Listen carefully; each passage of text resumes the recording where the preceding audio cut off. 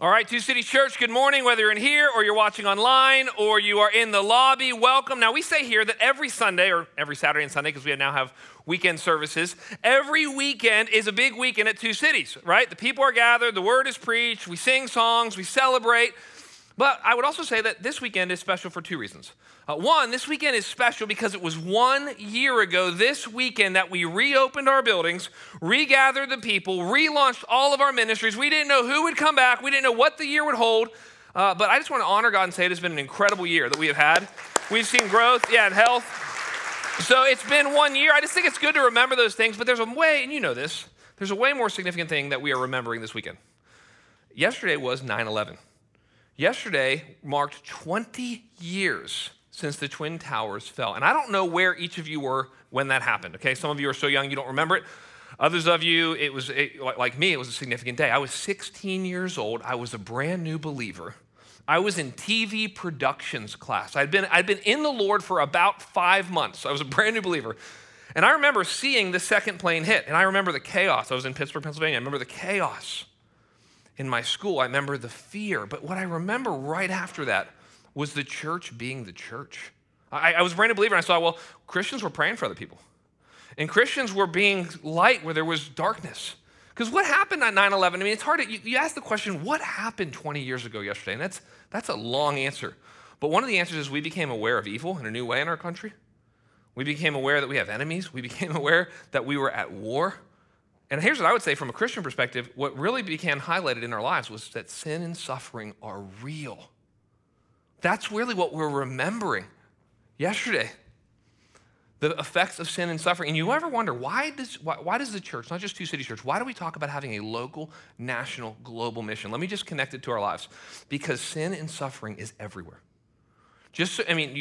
All of you, I'm assuming, know this, but in the last week and a half in our city, there's been a lot of suffering at a local level. Last 2 weeks, we've had a school shooting in one of our public high schools. We've had a suicide in another one of our public high schools. I was at the funeral yesterday. It was heartbreaking. It was crushing. And I'm like, this is why the church exists. We're the church. This is where we shine. This is where we bear burdens. This is where we pray for people. This is where we talk about heaven, and it matters. This is where we talk about resurrection, and it matters. You know what's going on nationally, right? There's always a disaster somewhere in the United States. Right now it's New Orleans. We don't know where it'll be next. Guess what? The church is going to be there. There's stuff going on in Afghanistan. Did you know that 52 Afghan families just landed in the Triad this week? Guess who was the first people to meet them there? Churches, Christians. And so what we want to do is we want to just take a moment today. I got to kind of in a sober, somber way to begin with. But we just want to pray locally, nationally, and globally for the people who are suffering in our nation, and that the church, that you, that me, that us, that we would be the church locally, nationally, globally. Let's pray. Lord, we remember today, 20 years ago. Lord, we thank you for all of the heroic people. We think of the firefighters, the first responders, the policemen, the medical professionals. Many of us have heard stories of how they sacrificed their life. Lord, we think about all of the suffering that's happened in our city. We love Winston-Salem. We love our city.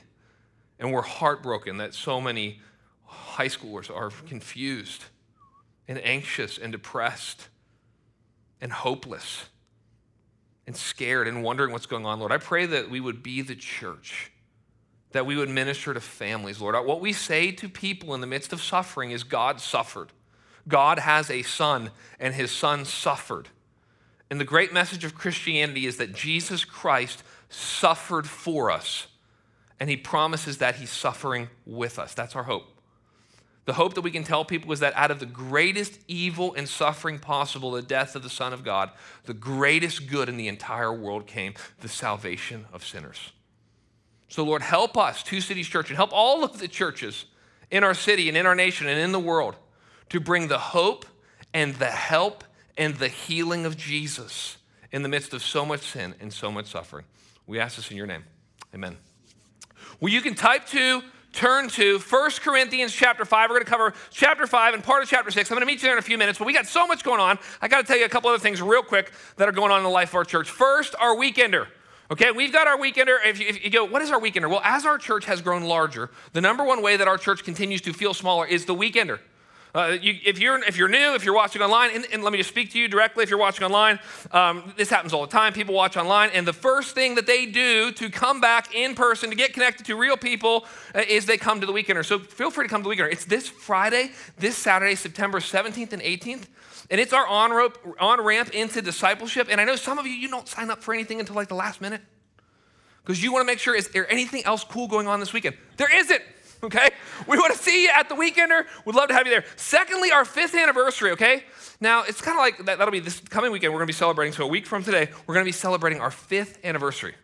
Now, kind of like in marriage, every anniversary matters, but there's your 5th, and there's your 10th, and there's your 15th, and all that. Why is the 5th anniversary a big deal? Let me just tell you this, because you may not know this. Most churches that start and plant don't make it to 5 years. And most churches die between year 3 and year 5, and why is that? It's because the external funding goes away. Churches that help plant other churches, they say, we'll help you for 3 to 5 years, usually 3 to 4 years. And so the fact that we are a self-sustaining, flourishing church is because of your generosity. Thank you. You don't want to miss. We're gonna do a big celebration this coming Sunday. We're going to show you a video that's going to tell the story of the last 5 years of our church, and we're just going to thank God publicly for all that he's done. You don't want to miss that. Finally, members gathering. Okay, I know not all of you are members, but we have a members gathering in 8 days. We have a members gathering Monday, September 20th, and if you go, am I a member of this church? No. If you're asking that question, the answer is probably no, you're probably not. You would know if you're a member, and you're actually going to get an email tomorrow morning from our church and the video from me explaining everything about the members meeting, but you don't want to miss it. If you're a member, this is going to be the most significant members meeting in the history of our church. We're going to unpack everything about our building. Pictures, stories. It's going to be significant, very special, so you don't want to miss it. Okay, I know there was a lot of announcements. 1 Corinthians chapter 5. If you're new, this is what we do. We're walking through books of the Bible, and here's what we're listening to. We're listening to a guy named Pastor Paul. He's an apostle. We call him Pastor Paul. Pastor Paul goes into cities, and he plants churches, and he pastors them. And then he helps them deal with the pains and problems of their church. And so we did that. I won't kind of go over all the pains and problems. But in chapter 5, verse 1, I want you to just see this. We're going to be in chapter 5 and in chapter 6 today. In chapter 5, verse 1, Paul says this. He's writing to a church. He goes this, it's actually reported. In other words, this is literally what he means. I cannot believe what I'm about to tell you. I am shocked. I am surprised. We might say, you've got to be kidding me. I can't believe this. It's actually reported that there is sexual immorality among you. And I'll get into the rest of that verse in a second, but basically what he's saying is, guys, I cannot believe that you guys are engaging in sexual immorality. Some of you go, what is sexual immorality? All sex or any sex outside of heterosexual marriage. One man, one woman, one lifetime. Any and all sex outside of heterosexual marriage is sinful. Paul goes, I am shocked that you guys are engaging in this kind of behavior. Now, we're going to see this in a moment. Guess what? They're not shocked. And so here's a question that we have to ask. And I want you to think about this. How does sin become normalized in our lives? How does it go to where, we're going to see in a moment, we've got a guy sleeping with his stepmom and people think it's cool. Right? How do we live in a society where everyone's like, it's okay. The hookup, shack up, breakup culture is great. Me living with my boyfriend or my fiance and cohabitating is fine. Looking at porn is fine.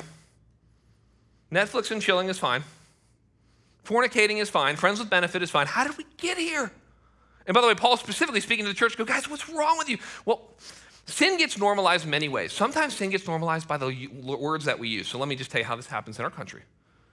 When a man cheated on his wife with another woman, we used to call that adultery. That's what it was called for a long time.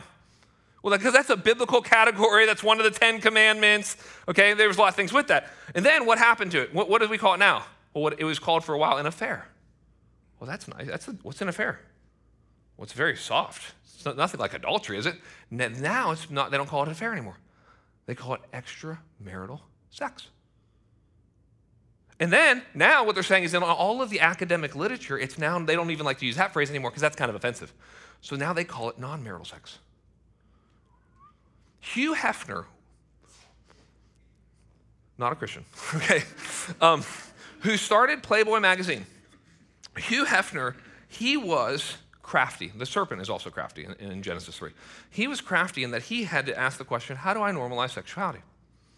How do I normalize deviant sexual behavior? How do I normalize pornography? And what he learned, and this is well documented, what he learned with Playboy magazine is that if he made the magazine seem sophisticated, so that if he put interesting interviews and insightful articles in it, it would become kind of an elite status symbol, and it would normalize sexuality. So the joke, back in the day was, I read Playboy for the articles. I read Playboy for the amazing interviews that they do. It was the normalization of sexuality. Now, Paul, I want you to see what he's going to say here. Look at me at verse 1. He says, he's like, guys, I am shocked. I cannot believe you're putting up with this. And then here's what he says next. He goes like this. It's actually reported that there's sexual immorality among you and a kind that is not even tolerated among the pagans. Here's what he means. They don't even do this in Asheville.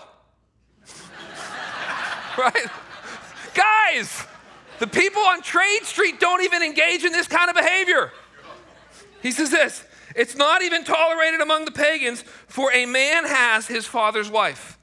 So he's going to go, guys, listen, and here's the big idea for today. He's going to talk about how do we, as a church, and most of you have probably never heard a sermon about this. We're going to be talking about how, as a church, do we deal with sin? Especially sin that gets public, sin that is repeated, sin that is ongoing, sin in which people will not repent of. That's what he's dealing with. And he's saying, how do we as a church deal with that? And here's the big idea from the text today I want you to understand. Here's what Paul's trying to say. The cross of Christ, which is what Paul's all about. Jesus Christ dying, rising from the dead, his substitution in our place for our sins. Here's the big idea. Paul wants you to know, here's what the cross did. The cross does not make sin safe. It makes sin forgivable. I just want to say that again. If you hear one thing today, if you're like, I've got to leave early, Kyle talks fast, I don't understand everything he says, then I want you to understand one thing. The cross does not make sin safe. It makes sin forgivable. Here's what the cross makes sin confessable. I can tell people that I'm a sinner because I know where to put it. I know Christ will forgive me. So that's really good news. The cross makes sin confessable. The cross makes sin forgivable. I can go to heaven and not hell because of what God has done through Christ for me. The cross makes sin cleansable. I can have a new life. I can have a new marriage with the same spouse. I can be changed and transformed. I can say no to sin and yes to Christ. But here's what I want you to understand. The cross does not make sin safe. Sin is never safe. Get it, please get it. Sin is not safe even if you're a Christian. Some of you go, well, is sin safe if no one knows about it? No. Is sin safe if I feel like I'm managing it fairly well in my life right now and it only pops its ugly head up about like once a month? No. Is sin safe if it only affects me? Paul would say, an impossibility, because everywhere you go, you take you. Right? And so what happens is the person who looks at pornography, it affects the way, unfortunately, they interact with everybody of the opposite sex all the time. We all know that who you are outside of work affects who you are at work. We all know that who you are in private affects who you are in public. We all know that sin can be forgiven, but there still can be consequences, right? So if you say something terribly hateful to your spouse, and it's sinful and it's wrong, and you're like, I shouldn't have said that, and then she forgives you, or he forgives you, you go, oh, thank goodness. Okay, so sin is forgiven, but might she still be hurt? Might your relationship still be unsettled for a while? That's right, because we get it. Sin is forgivable, but that doesn't mean sin doesn't have consequences. And so Paul in verse 1, he talks about this strange situation of a guy sleeping with his father's wife. We hope it's the stepmom, right? We hope it's not his own mom, is what I'm trying to say. This is an incestuous relationship. And Paul's like, guys, I can't believe this. He basically, we know incest is wrong for many reasons. I mean, here's a little story you may or may not know. Woody Allen married his adopted daughter.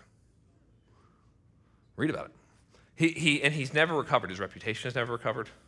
He's never talked about it publicly. He's never written about it. And it's all, everybody kind of knows, even the world goes, I don't think that's right. And what Paul says here, I want you to see in verse 2, he's going to begin to talk about how do we deal with this. He says this, Paul is not afraid to call it the church. He goes like this, and you are arrogant. He's talking to the whole church. He's like, church, you're prideful. He says this, ought you not rather to mourn? Let him who has done this be removed from among you. So here's what Paul's saying. This is interesting to notice as well. Paul spends very little time being mad at this man. He's going to say some things about the man, but he does not spend a lot of time talking about the guy. He spends almost all of his time talking to the church and going, guys, yeah, that's wrong. I'm actually more upset with you for not dealing with it. He talks very, very little about this man's sexuality and a lot about the church's pride. And here's another interesting thing. He doesn't talk at all about the woman. Why? Because she's not a Christian. He has different standards because she's not a member of the church. Paul's only talking about how Christians deal with other Christians. Here's why this is important. If your son is under your home or your daughter's under your home and they're disobeying and they're doing a bunch of crazy things, God's like, okay, I'm kind of upset with them and I'll deal with them. What are you doing, mom and dad? Why are you putting up with this? If there's something happening crazy in your community group, it's like if God knocks on the door, he wants to talk to the community group leader. What's going on? Why are you allowing this? And we're going to see all of the dangers of it. But in verses 3-5, Paul is going to give the clearest explanation we have in the New Testament of what we call church discipline. Some of you have never heard that phrase before. It's not church punishment, okay? It's church discipline. Discipline is always connected to love. There's only 2 passages in the New Testament that explicitly talk about this idea. And it's what you do with a sin that is public, continual, and unrepentant. The other place, by the way, if you're in a community group and you want to read about this or just want to study this more, Matthew 18 is the other place. We're in 1 Corinthians 5 today. But I want you to look in verses 3-5 what he says. He says this, for though absent in the body, I am present in spirit. And as present, I have already pronounced judgment. Paul's like, this is so clear, I don't have to pray about it. I don't need a meeting about it. We don't need to discuss their feelings. I don't need to hear how it all happened. It's wrong. It needs to be repented of. He says, on the one who did such a thing. When you are assembled in the name of the Lord Jesus, and my spirit is present with the power of the Lord Jesus. Look at this, verse 5. You are to deliver this man to Satan for the destruction of the flesh. What? So that his spirit may be saved in the day of the Lord. It's like, wait a second, Paul, I thought we were just supposed to love everyone. I thought if someone's struggling, I think we just give people a hug if they're in sin. Paul's like, no. And here's one of the questions people have asked. Why hasn't the church dealt with this man's sin? Let me give you four reasons that potentially, because these are the reasons we don't deal with sin. We have a wrong view of what grace is. So why hasn't the church dealt with this man's sin? They have a wrong view of what grace is. Well, let's just keep letting them go. Isn't God's grace cover all of our sin? And when sin increases, doesn't grace also increase? This is the idea of what we call hyper grace. It's a wrong view of grace. It says that grace only forgives my sin, but grace doesn't actually empower me. It doesn't equip me. It doesn't transform me. See, the Bible says that the grace of God has appeared, teaching us to say no. That's the grace of God. So what you often see is you'll see teachers and preachers and pastors and leaders, and they'll teach grace, grace, grace, grace, grace, grace, grace, then they'll have a massive moral failure. I've seen this so many times. It's like, okay, we can't just teach grace, or we can't just teach a one-sided view of grace. Here's a second reason. They may have misunderstood freedom in Christ. What does it mean to be free in Christ, right? We think, the average American thinks to be free is to do what I feel, to do whatever I feel. That's freedom. And in the Bible, freedom is the ability to do the right thing. That's the definition of freedom. The ability to serve people, the ability to worship God. So they maybe had a wrong view of freedom. Maybe they had a wrong view of sexuality. Maybe they just thought, that part of it is that the Corinthian culture was corrupt. Prostitution was legalized. People were confused about sexuality and gender. There was hookup, shack-up, breakup culture. People were cohabitating. Does this sound familiar? Yes. So when a culture gets more confused and corrupt, the church often goes, what's right, what's wrong? But here's the reason that a lot of people think potentially he didn't deal with it, or the church didn't deal with it, that maybe this guy had an elevated status in the church or in the culture. How many churches have not dealt with somebody because he makes a lot of money? Oh, we can't talk to them. Why? Because they tithe. Like really tithe. So we can't say anything. Or we can't talk to them. Why? Well, because he's Bob's brother. It's like, who's Bob and who cares? We have to talk about these things. We can't do that. He's a deacon. It's like, look, the commitment is like, look, no one gets a hall pass. If there's sin in the camp, it must be addressed. And so Paul is going to unpack how to do this. And if you see in verses 3-5, he gives us several things. This is what's called church discipline. This is how you remove a believer from the church. It's really the way the church says, listen, the way that you're living your life, I can no longer say that you are a believer. Now, I can't play ultimately JV Holy Spirit, but the way that you're living your life, you don't seem to be a believer. Guys, we've had to do this. It's not fun. The way that church discipline works, it moves, I want you to understand this. The way church discipline works is it moves from informal to formal. And it moves from private to public slowly. Let me say that again. It moves always from informal to formal and from private to public slowly. So if you read Matthew 18, Jesus goes more into detail on this, but the way that most church discipline works, so does our church practice church discipline? Yes, every day. Because most church discipline is just one brother or sister confronting another brother or sister in love about their sin. So you see somebody, you go, hey, man, I don't want to get weird here, but the way that you talk to your wife, I saw it. It was very disrespectful. And I didn't feel like you were loving her as Christ loved the church. And I actually kind of also feel like you're a little tough on your kids. And hopefully, if somebody said that to us, hopefully, if the Holy Spirit's in us, I would hope our response would be, dude, I'm so sorry. Thanks. I repent. I want to work on it. It's like end of church discipline, done. It's very private. It's one-to-one. What ends up happening is the only way that it moves more and more from informal to formal or private to public is if there is resistance in repentance. And what normally happens in that situation is someone is deeply, deeply trapped in some sin. Then they love sin so much. They literally can't see things right. You go, well, how can some guy, marry some woman half his age, divorce his wife, marry some woman half his age, and leave his 3 or 4 beautiful kids? How can it happen? They absolutely fall in love with sin. And on a couple occasions, we've had to sit down with somebody and say to them, and it's super awkward, I don't think you're a Christian anymore. I don't think you ever, actually my theology would say you never were a Christian. I don't think a believer can live in this type of unrepentant, ongoing sin. And the scary thing is in the situations we've told them, they haven't cared. And they leave.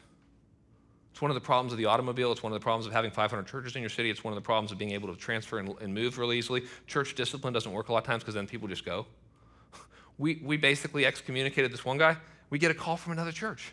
Hey, he wants to play on our worship team. Do you know who this guy is? I'm like, this guy is an unrepentant, ongoing sin. This is what's wrong. Listen, church discipline is one of 3 marks of the church. The church only has 3 true marks. People way smarter than you and I have thought about this for a long time. The church, there's only 3 things that make a church. You can have way more than this, but you have to have 3 things. The right preaching of the Word of God. It doesn't matter if you do exposition or topical or you do series or you don't do series. What makes a church? You got to preach the Word. Well, you might go, well, doesn't a parachurch ministry preach the Word? Doesn't Young Life preach the Word? That's not a church. Doesn't Campus Crusade preach the Word? You're right. That's only one of the marks. The other mark is the ordinances. Baptism and the Lord's Supper. Because why? Baptism is the front door of the church, and the Lord's Supper is the family meal. And the baptism is the way you enter the church, and the Lord's meal is the way that you show you're a part of the church. But the third is church discipline. Think about it. We've got to rightly preach the Word. We've got to baptize people that come to faith in Christ and have them part of the communion, and then we deal with sin. Here's what we call this. Here's a big phrase. We call this, and this is a new idea for some of you, regenerate church membership. Here's what we believe. This is what Christians have always believed. Only believers should be a part of the church. You might go, well, of course, Kyle. Well, yeah, but it's really hard to do. How do we do that? It's like, well, that's why we always sit down and talk to someone before we baptize them. What's the gospel? Who's Jesus? How's your life changed? We try to talk to other people who know them. Is this person living a life somewhat consistent with the gospel at least? We baptize them. And then we're committed to deal with sin. Now, what is wrong with most churches in America, and especially in the Southeast, is that we don't deal with sin. The average church is so desperate for any person to be a part of their church, for any person to be in leadership, for any person to give money, for any person to attend. So they never talk to that arrogant business guy about his shady deals. We can't talk about it. Why? Because he gives too much money to our church. It's been famously said that when discipline leaves a church, Jesus Christ goes with it. And so we are here committed. Now listen, we're going to be super confusing to the culture because here's what we're going to say. We take sin very seriously and we love people very deeply. The hope is always repentance and restoration. Do you see what it says in verse 5? It says, deliver this man over to Satan. Here's what this means. There's a special protection. I don't fully know how to explain this. I've thought about this a lot. I've meditated about this week. I prayed about this week. Verses 4 and 5 seem to say that there's a special protection in being part of a local church. Being a member and a meaningful part of a local church. Let me say it this way. You want your kids in a local church. You do not want your kids outside of the protection of a gospel-preaching, Jesus-loving, Bible-believing, missions-minded church. It's going to be outside of godly parents. It's going to be the number one thing God is going to use in the life of your children. And what he's saying is there's a special protection in the church, and he basically says, get this guy out of here. Here's why. Because, and this is what some of you think, and this is what you've thought in some dark moments. You've thought, if I wasn't a Christian, if I didn't have to show up to community group, if I wasn't a part of this church, I would give in to all of my sexual desires. Or whatever the worst version of you is. And you think this, part of you thinks, and then I would be happy. If I could just do all the things that my body wanted to do. And what he's saying, and this is really interesting, he said, let this guy go. Give him over to Satan. That's remove him from the protection church. And then it says, let his flesh be destroyed. And basically, it's interesting because you read these commentators and we're not sure what it means. It either means one, flesh can mean two things in Scripture. It can mean let his sinful nature be broken. That's one thing it can mean. But most people think it actually is talking about his body. Saying, let him see the effects of sin on his body over time and he'll come back. And I've seen this. You talk to somebody about sexually deviant behavior, they don't listen. They come back years later because they have STDs. You talk to someone about overeating and gluttony and all that, and they don't listen until they're having triple bypass surgery and heart issues. You talk to someone about how much they're drinking and they don't listen until they have cirrhosis of the liver. And he's saying sometimes the effects of sin on our body is what God uses. Paul says, I want you to bring this man back. Now let me tell you some good news. In 2 Corinthians chapter 2, Paul writes to the church and he basically says he's back. Forgive him. Welcome him. Embrace him. What we see is it worked. You may read this, right? You read this and go, gosh, doesn't seem very loving. It worked. It's what God used to wake this man up and save his soul. It was short-term pain for long-term pleasure. And there's a warning, there's a protection here. I want you to see this. In verses 6 through 9, we're told why this is so important. Look at me at verse 6. Here's what it says. Your boasting is not good. Do you not know that a little leaven leavens the whole lump? So what he's basically saying, he said there's multiple reasons we have to deal with sin. One of the reasons we have to deal with sin is if we don't deal with sin, it spreads. But it spreads like leaven, which means subtly and secretly till it begins to infect and affect everything. And you don't know it's happening. Here's what he says. Cleanse out the old leaven that you may be a new lump, as you are really unleavened, as you really are unleavened. For Christ, our Passover lamb, the gospel motivates all this, has been sacrificed. He's done everything we need so that we can be cleansed. Let us therefore celebrate the festival, not with the old leaven, the leaven of malice and evil, but with the unleavened bread of sincerity and truth. Here's what he's saying, and you know this, and I'll try to unpack this a little bit for us. He's saying that your sin doesn't just affect you, and that when we don't deal with sin, it ends up spreading. So let's talk about it at the family level. People go, you've all heard of generational sins. That's a very common phrase. There's generational sin. And people go, how does that work? And it's a fair question. How does generational sin work? And like all answers, there's a long answer to that. Sometimes it's biological and all that. But part of the reason that you might go, well, why am I struggling with this? Just like my dad struggled with this. It's like, here's why. Because dad never dealt with it. Dad never dealt with his alcohol issue, and now you're dealing with it. I grew up before the internet, and so I know that 90% of my friends found pornography from their father's hidden stash. It's the number one way before the internet that young men found pornography, and young women for that matter. And what happened there? Is it this weird spiritual thing that gets passed generationally, or is it dad didn't deal with it? Dad didn't repent of it. Dad didn't starve it. Dad left a place for it. Some of you, you're going to see your kids grow up and you're going to be discouraged at a couple things. You're going to go, why are they so materialistic? Why do they have to have the newest and the best and the nicest? Why are they never happy with their standard of living? Why are they taking on so much debt? And then you look in the mirror and you go, it's me. I've modeled some version of this. I've gotten my kids to be consumeristic and materialistic their whole life.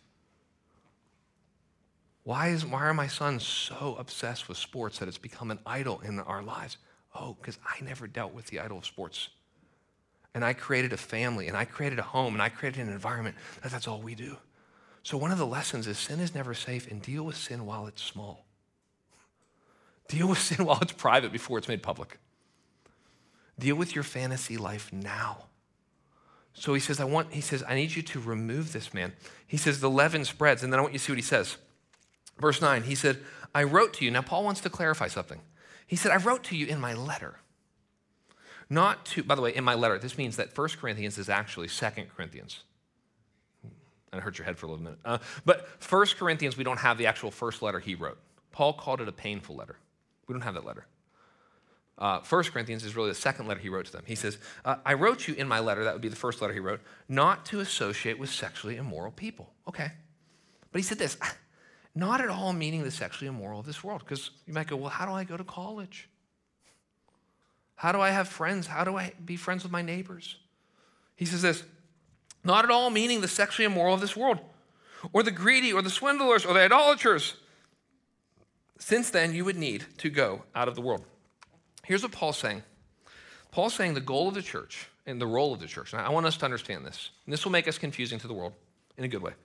The goal of the church is to protect the church, not police the world.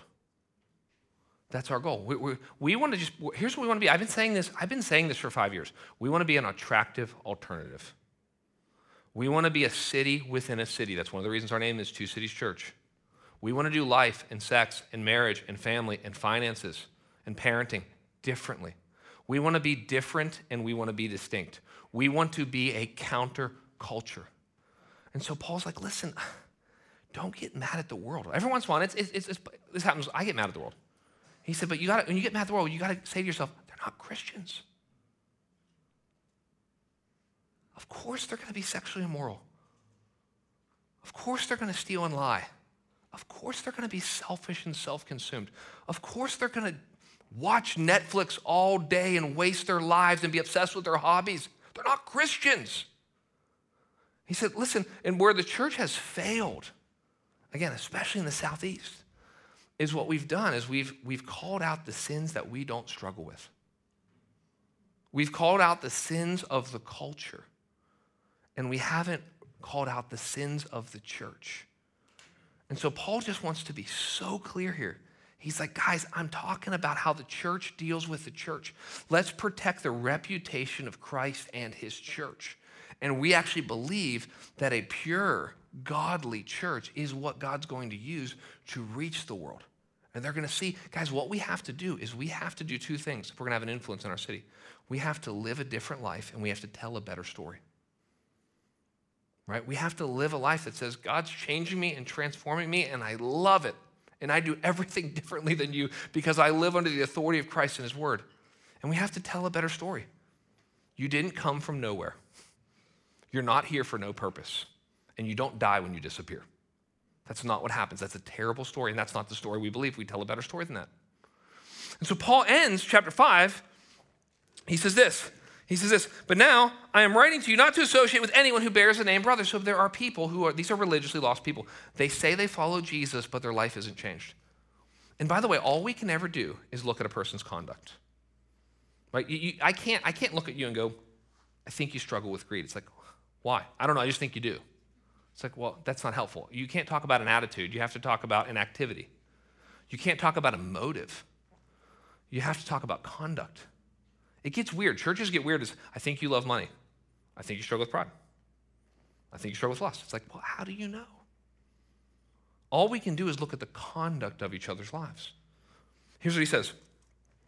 But now I'm writing to you not to associate with anyone who bears the name brother if he's guilty of sexual immorality or greed or is an idolater, reviler, drunkard, or swindler, not even to eat with such a one. Now that's interesting. What does that mean? Does that mean that if your spouse says that she's a Christian, but you don't think that they are, and they're living in unrepentant sin, do you not eat dinner with them anymore?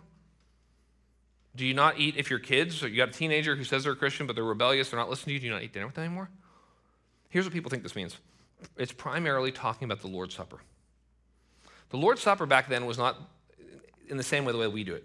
A little bit of bread and a little bit of juice as a small part of the service. It was more of a meal that they would celebrate together as the church. These are small churches. And what he's saying is, do not let somebody who's living in unrepentant sin do something that is the opposite of who they are. They can't be a part of the body and blood of Christ because they're not a Christian. And I've seen churches, by the way, that they'll tell someone no. It's awkward. But what he's saying, and also here's what it means. It means something like this. If there's somebody who says they're Christian and they're living in ongoing, unrepentant sin, don't let them think it's okay. You may sit down and have a meal with them to tell them it's not. What you're trying to explain to them is the seriousness and the severity of their sin. Here's what he says next. Verse 12. For what have I to do with judging outsiders? Again, Paul's like, guys, we don't police the world, we protect the church.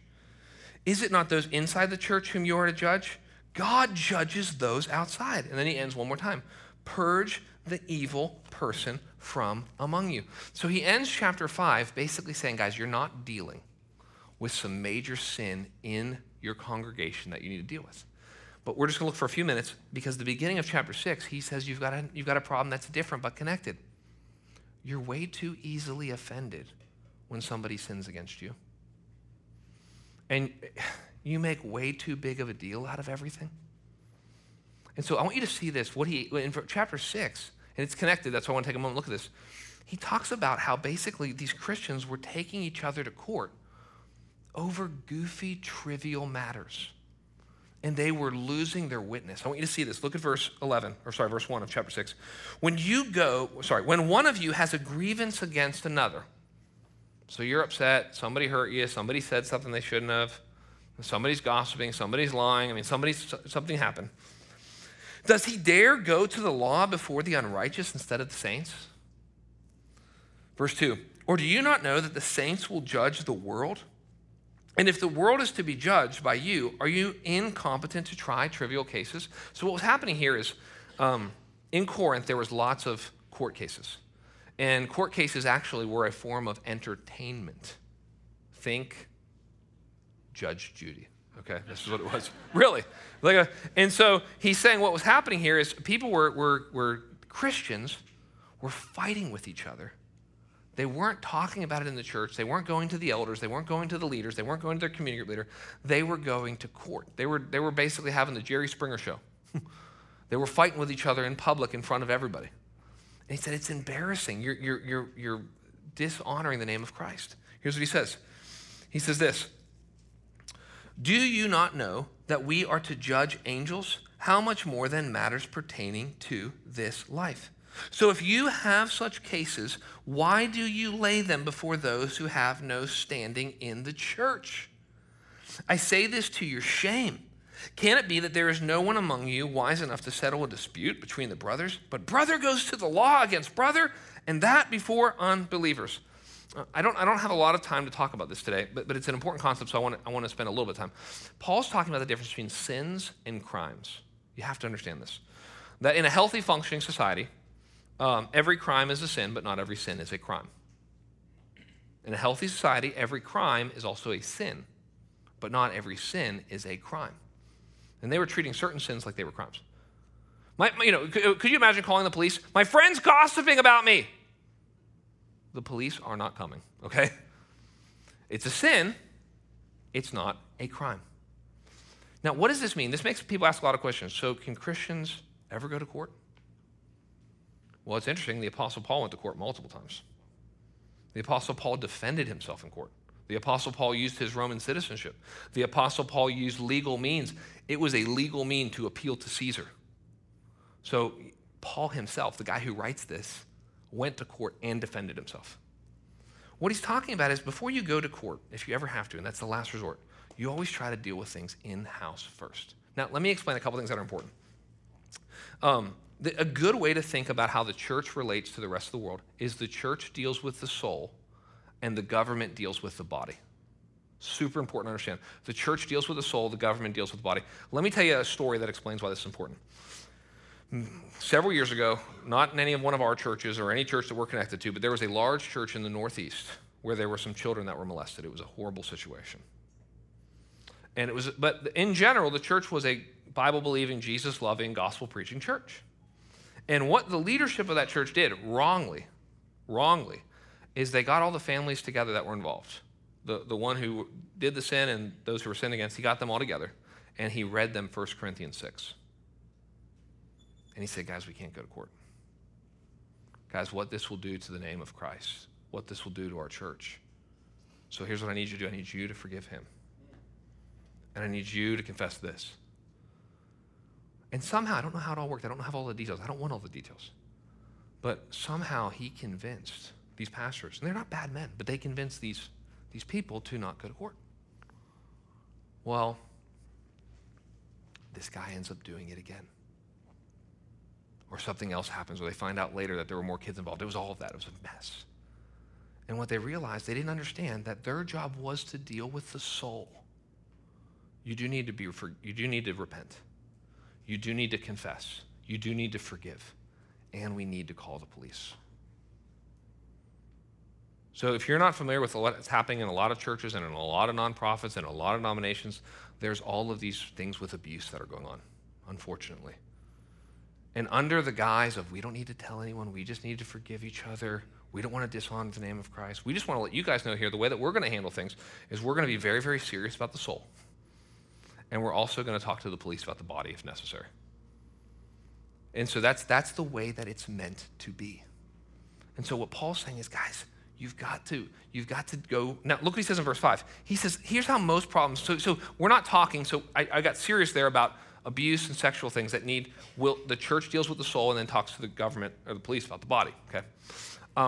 But with basic things, and I want us to get this. Paul's saying with 99% of things that Christians are going to have conflict with one another, they can deal with if they have an older godly person that will help them. Look at verse 5. Verse 4 first. So if you have such cases, so you're mad at your husband, you feel like your friend wronged you, someone's gossiping about you in the church, someone owes you a couple $100 and hasn't paid you. I mean, it could be a lot of different things. He says, so if you have such cases, why do you lay them before those who have no standing in the church? I say this to your shame. And then here it is. Can it be that there's no one among you wise enough to settle a dispute between brothers? In other words, don't you know like one godly guy and one godly gal in our church? Let me just encourage you that most things can be handled. If you are meaningfully connected to our church, if you are in a community group, if you're in a DNA group, if you're on a serving team, if you're connected to our church, most of your problems and your pains and your pressures, if dealt with early and often, can be handled with the help of one or two other people. I want to tell you that to encourage you. In fact, let me just give you, with the little bit of time we have left, the fourfold process you deal with it. You say, when somebody sins against you, you go, can I overlook this? And that's hard because when you overlook something, you have to admit this to yourself. I'm kind of a petty person. I'm the person who's too easily offended. That's me. I'm the person who makes a big deal of things that aren't a big deal. I've kind of always done that. I hate that about myself. I'm overly sensitive, and I don't like it, but that's who I am. So you overlook it. Sometimes you just have to forgive somebody. You don't need to tell them. You don't need to walk up to them. I forgive you. I've had someone do that to me before. I forgive you. I was mad at you for 3 years. Awkward for both of us. So you forgive somebody. Forgiveness takes one person, right? Or there's reconciliation. Reconciliation takes two people. So if you go, I can't overlook it. I can't just forgive it. I need to be reconciled. We try to be reconciled, and we can't agree to disagree or whatever. We can't. Then you need mediation. That's when one other person gets invested and involved. Why is Paul telling us all this? Let me just close with this, because he's saying this. Look at verse 7. He says this, to have lawsuits at all with one another is already a defeat for you. Why not rather suffer wrong? This is powerful. You have to apply this to your own life. I can't tell you when to apply this. Here's what Paul's saying. Wouldn't you rather be wrong than lose your witness? Someone owes you $500. Let it go. Trust Jesus to make up the difference. Someone did something to you, said something they shouldn't have said. They're not going to forgive. They're not going to confess it. Let it go. Don't make a big deal of it. Wouldn't you rather be wrong than lose your witness? That's what Paul's saying. He says, why not rather be defrauded? But you yourselves wrong and defraud even your own brothers. Or do you not know that the unrighteous will not inherit the kingdom of God? If they're not Christians, God's going to handle it. And if they're Christians, God already handled it at the cross. He says this, do not be deceived, neither the sexually immoral, nor the idolaters, nor the adulterers, nor men who practice homosexuality, nor thieves, nor the greedy, nor the drunkards, nor the revilers, nor the swindlers will inherit the kingdom of God. Verse 11, here's the encouragement, and such were some of you. Here's what's like, well, why is Paul writing all this? I think this is what Paul's getting to at the very end of chapter 6, or this part of chapter 6.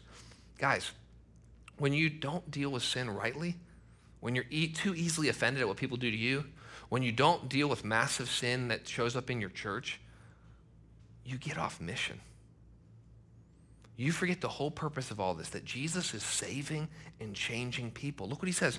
And such were some of you, but you were washed, you were sanctified, you were justified in the name of the Lord Jesus Christ and by the Spirit of God.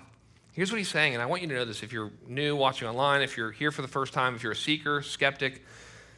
Christianity is about God saving and changing people. Christians are not good people. We are forgiven people. Good people don't go to heaven. Forgiven people do. Christians are not perfect. We're people for whom Christ died. And what he's saying is Jesus actually transforms and changes our life. As we saw in chapter 5, he's our Passover lamb. See, what's interesting about this whole story and what's a new idea for most Americans is that somehow we're all connected, right? So the average American believes in the autonomous individual self who you will approve. That's the American view of self. I am an individual, I am autonomous, and you will approve and celebrate everything that I do. It's like the Christian view is, dude, we're all connected. We're individually responsible, we're all connected, and what you do affects your family, and what you do affects our church. I mean, it's written into the gospel. What Adam did negatively affected all of us, if you know the story of the Bible. And you may go, it doesn't seem fair. How can a guy a long time ago eat a piece of fruit, disobey God, and now I get a sinful nature? Now I'm condemned? You may go, it doesn't seem fair. Well, the good news of the gospel is it works the other way as well. The good news of the gospel is that Paul, the Apostle Paul, calls Jesus Christ in some of his writings the second Adam.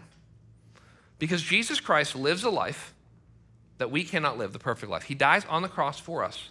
He rises from the dead in victory over Satan, sin, and death. And you may go, how does that matter for me? Because when I trust in him, somehow, in the same way that I was in Adam, I was in Christ. That the great truth of being connected to other people works out in our salvation. The way that we are saved is when we transfer trust from ourselves to Christ. We give Jesus our sin and we give him ourself. And what the cross tells us is that sin is forgivable, but sin is never safe. Now, sinners who repent are safe in Christ. Sinners who repent are safe at the cross, but sin is never safe. So listen, deal with it now. Is there a sin in your life that is small?